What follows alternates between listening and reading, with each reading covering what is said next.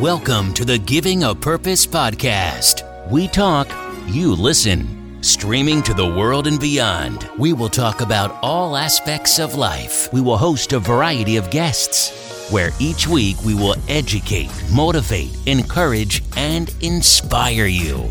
Let's get started with your host, Mr. L.A. Welcome to the Giving a Purpose podcast, where we bridge the highs, the lows, the lessons learned through life's journey, and filling in the gap. Now, you already know, man, it's a new week, new opportunities, new energy. I need you guys to stay focused. We are in the fourth quarter of the year, so I need you to stay with that good energy. Listen, it's better the ending of a thing than its beginning. Now, I know I've said this many, many times, but I promise you, this is it right here. I have a special guest with me today. Now, not only is he important in another world, but this guy is actually my friend, okay?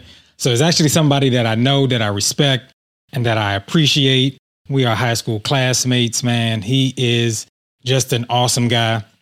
I'm not going to make you guys wait any longer, man. I have council member Robert White with us today, man. Welcome, councilman. Jock, I appreciate you having me, man. I'm glad to be here after watching. It's an honor to be here with you. Listen, man. First of all, I can just be, cool with you. I really appreciate it. I know I've been saying this 50 million times. You are such a busy person. You could be doing 50 million things. I know you are doing those things, but you took the time out to kind of talk with me today, man. And I really, really appreciate it. Absolutely. I respect what you do a great deal. Two, you got to support the people that support you. And my first day at Carroll, they saw you. They were like, Jacques responsible. Jacques, Robert's your responsibility today. So I'm like starting like my junior year, 3 weeks into the school year. You were the one who showed me around, showed me the ropes. So I appreciate it, brother. Listen, that's what we do. If you guys don't know, Carroll is a special place. And it was rooted in family, because your brother was already there doing his thing. He's singing, doing all his thing back in the day. So already had a rapport with the family, man. It was great, man, that you came on over and did your thing. Now, real quick, tell the people that don't know about Robert White, let them know who Robert White is first. Yeah. Most importantly, I'm a husband and father. I'm a fifth generation Washingtonian, Archbishop Carroll graduate. Yes, sir. And these days, I'm an at-large council member, and I'm the next mayor of Washington, D.C. I'm running to be mayor right now. Oh, whew, man, listen, you didn't got right into it. So definitely, I want you guys to just kind of listen to what's going on. Like I said, I bring great and positive people on here, and Robert is definitely one of those people. So I don't know if you remember when we opened the Jim Vance Media Center over at Carroll, and you came in, and I was like, listen, hey, Robert, when you run for mayor, let me know, because I'm ready, man. And it was just, when I saw you announced, I was just like, wow, man, I knew you were the guy. So what will DC look like with you as mayor? Yeah, the DC is going to look, it's going to look pretty different. All right. So one of the things, like when we were growing up here, right, in the 90s, DC was a rough place, but we had like a lot of community and we had a lot of hope, so we always kind of felt like we had better days ahead. And since that time, DC has gotten very wealthy, but sort of at the cost of so many people, right? And so we've become a wealthy city. And I now believe that we can be a city that is both wealthy and just. And so I pull from my Carroll days. My work, my life is driven by the concept of social justice.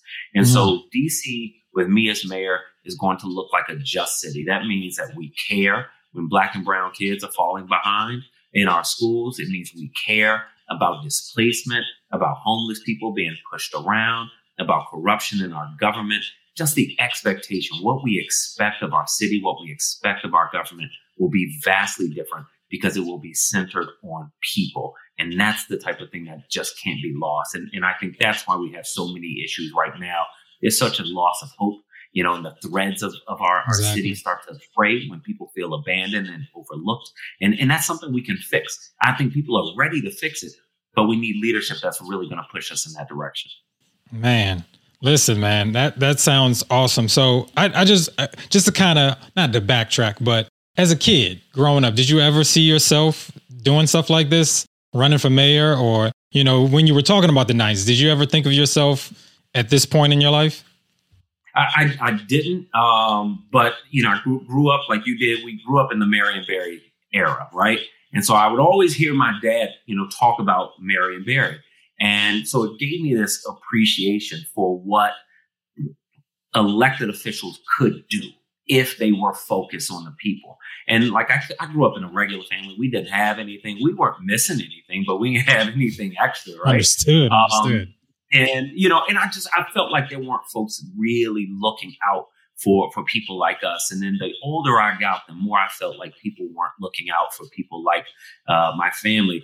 And it was when I was at Carroll that I got an interest in elective office. But, as, years later, the first college graduate in my family, like I didn't see a path to it. So, Gotcha. I thought when I was in high school, man, I really would love to do some incredible things as an elected official.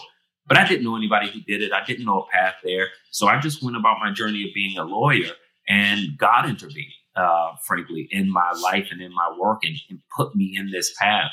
And so I try to live with real purpose and try to make sure that my work makes a difference to people. Man, okay. Listen, so I guess my next question would be, because I speak it into existence. Once you are mayor, what is like one of the first things that you would kind of implement or add to? I don't want to say good or bad is going on in the city, but just like, what is that big impact thing that you would implement? A lot of things, but the first thing we do is really restoring hope and faith, right? So if people in our city believe that government is prioritizing them and is really wanting to help people get a better life, they're going to dig into this thing more. So when we see what happens when we lose faith and lose hope that things are going to get better, the main thing I need to do is restore hope, because that gives us a foundation that we can build on. Now, fixing the systems of government so that it's responsive, so that it's ethical, that's something that I'm absolutely going to do. Turning sort of the focus of our city from a city that is solely focused on sort of making money and attracting new people to a city that is focused on protecting and helping the people who are here. That's something I'm going to do. Making sure our economy is stronger so that people can actually participate. You see all these cranes across the city, but people are wondering, where's my opportunity to improve? I can't afford to live in the city anymore. That's something that I'm going to fix as well. All of that, though, is built on hope and faith in our government. Got you. Listen, I don't want to make this totally, political type thing, because I want people to know the person that I know.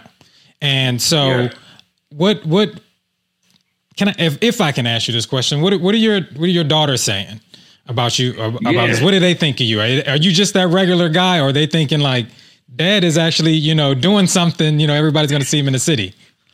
These kids are smart, right? My oldest daughter, Madison, is 5. My youngest, Monroe, is 2.5. And when I was running for re-election 2 years ago, my Madison was about 3.5. And she said, Daddy, all these signs with your face on it, what is this for? I said, look, babe, your daddy fights for justice, and that's what we do as a family. And so she's come to understand my job as one where I fight for justice, and that's something that we do as a family. Now she's starting to have a better understanding of what it is I do. So I'm taking her to school one day. She was mad that I wasn't driving. I said, sweetheart, there's a car in front of me. What do you want me to do? She said, aren't you the council member? She thinks I can solve everything. And this Sunday, I was giving her a bath, and she said, Daddy, when you're mayor, does that mean that I will get ice cream whenever I want? Because you're the mayor, I can have all the ice cream I want. I'm like, that's not exactly how it works. But she does, they both sort of understand the purpose of the work, even if they still believe I can just move cars out of the way or get them ice cream whenever they want.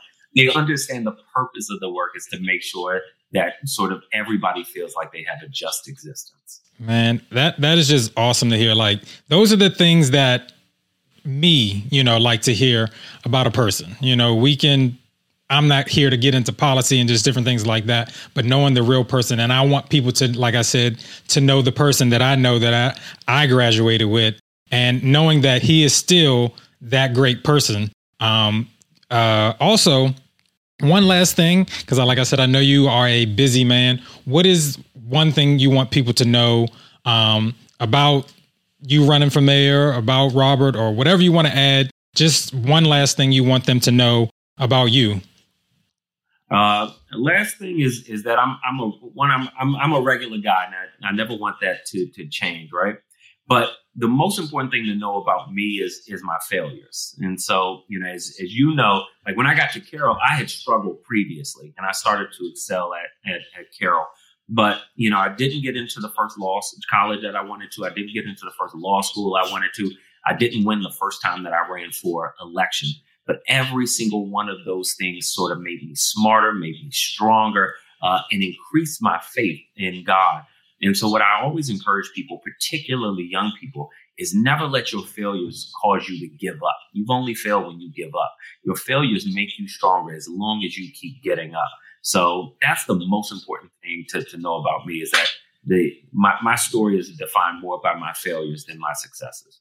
Man, that is definitely awesome. So I know that was the last thing, but anytime, there's an opportunity, and I just want other people to have that opportunity as well. I want you to let them know. And at the end, I'll also post it when this post, let people know how they can help, either, with the campaign, financially, how everything. So how can we help the Robert White campaign? Yeah, I appreciate it. Check out our work. So, follow me on social media. It's Robert White _DC. My website is Robert4DC, FOR DC. And you can email me at robert@robert4dc.com. My hope is that if you look at the work that we are doing, making DC the first jurisdiction in the country to restore voting rights to all incarcerated people, creating housing programs, if you look at the work we're doing and you believe that that's the type of change you want to see in DC, get involved with us, because everything happens from community. That's how we build momentum. That's how we build cascades. And so, it's not about the work that I'm doing. It's about the work that we do together. So please do check out the work we're doing and reach out to support, because I would love to have as many people as possible in the team. This is a grassroots, people-powered campaign. Definitely, man. Councilman, I appreciate you so much, man, for taking time out of your day. I know you are very, very busy, and a lot of things are going on. Best wishes to your family. If I don't see you before then, man, you have a good Christmas season.